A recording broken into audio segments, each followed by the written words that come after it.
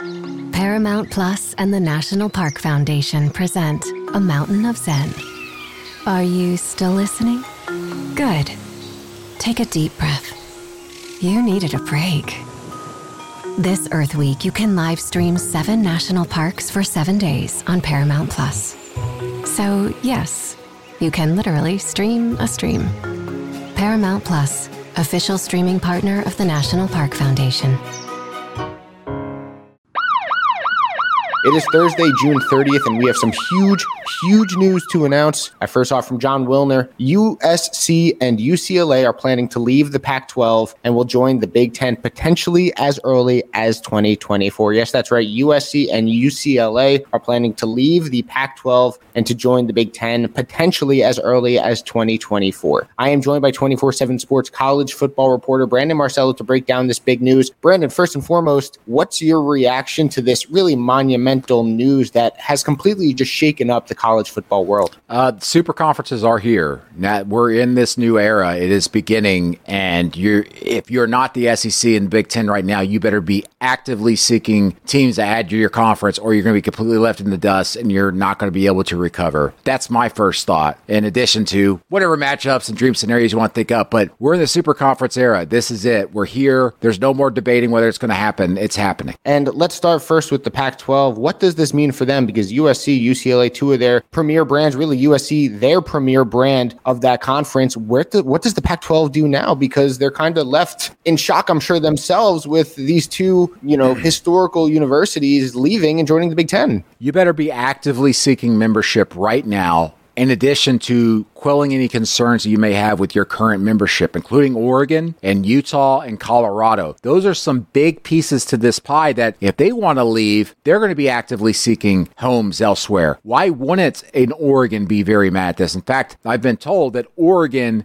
is pretty upset already hearing this news. So if you are in a position of power in the Pac-12, you're going to have more leverage against the Pac-12 than being able to help the Pac-12. And by that, I mean drawing some bigger names into the Pac-12 to help keep it afloat. If you're the Pac-12, who can you add? The big schools are already now in the SEC and in the Big Ten, and no one's leaving those conferences. Do you get a Boise State? That's not going to shake things up. It keeps you afloat, but it's not going to keep you anywhere close in the realm, in the trajectory that the SEC and Big Ten are headed. And for that matter, even close to the ACC, the Pac-12 is now, by far, the worst Power 5 conference on the map. And you even think a team out west like Gonzaga, sure, that would be great for basketball, but does nothing for football, obviously. So I'm sure the Pac-12 has some reshuffling to do and some thinking to do as they kind of absorb this big news. And the SEC, is this kind of the Big Ten saying, you took Texas, you took Oklahoma, but look what we did now. We took USC and UCLA. Big Ten trying to, I guess, one up the SEC in a way by taking, these two powers. I don't think it's a direct relation to let's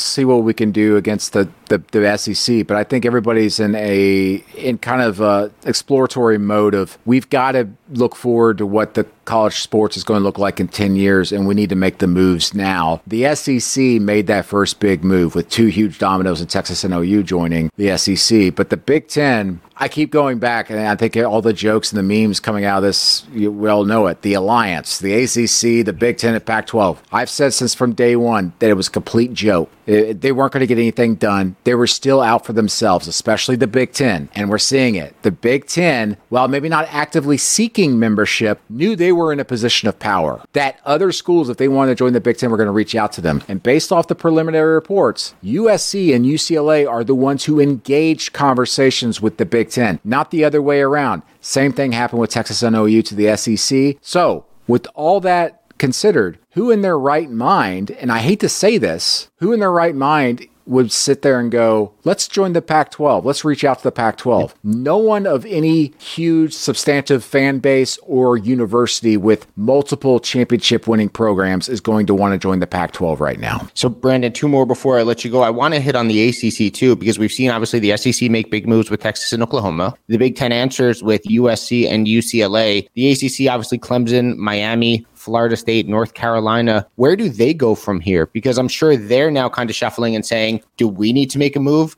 Is a Notre Dame potentially on the table? Do they try to poach someone from the Pac-12 or the Big 12? Where does the ACC go from here? That's the wild card kind of in the ACC's pocket is Notre Dame. Notre Dame, I think, as things change, would be open to maybe discussing joining the ACC, especially if Notre Dame's going to be further left out of some of the playoff picture as far as first-round buys and all of that based off of, what we're seeing with this expanded playoff because they're not part of a conference. So maybe that would help them. The ACC is in a great position right now. Number one, they're not really in a big threat of losing any teams because their grant of rights, kind of their buyout for a team to want to leave the ACC is astronomical. It's almost impossible to get out of that deal. It's not like the Pac-12 or the Big 12 where it's manageable. The ACC's done a pretty good job with that. The issue for the ACC as they look to maybe expand is that the ACC is still a geographically correct, I guess you could say, conference. It's the Atlantic Coast. Yep. They're not really going out beyond that. They're not going to be able to poach in the SEC teams unless it's like a lower level SEC team. But why would a Vanderbilt even want to leave the SEC? You're getting all this money. So the ACC is in a spot where they got to kind of think things through. If we want to expand, how do we do that? Do we still want to be in this geographic footprint? Or do we just try to go get a Notre Dame and maybe someone else? ACC is going to be fine. But I think this could help Notre Dame. I think it's beneficial for Notre Dame and the ACC to be, let's just make this official, make our marriage official at this point. Notre Dame, as we all know, already plays 5 games against ACC opponents every year in football. It just makes sense. The issue is for the ACC is just finding one more school to join them. And of course, Notre Dame in the ACC and other sports as well. So Brandon, last one from me. Is this the end of the term Power 5? Can we just start saying Power 2, Power 3? Yes, I think this, we won't hear, I don't think there will be a terminology called power anything. It'll be the 2 super conferences or the 2 leagues. I think that's what we're getting into, the 2 super leagues or whatever you want to call it.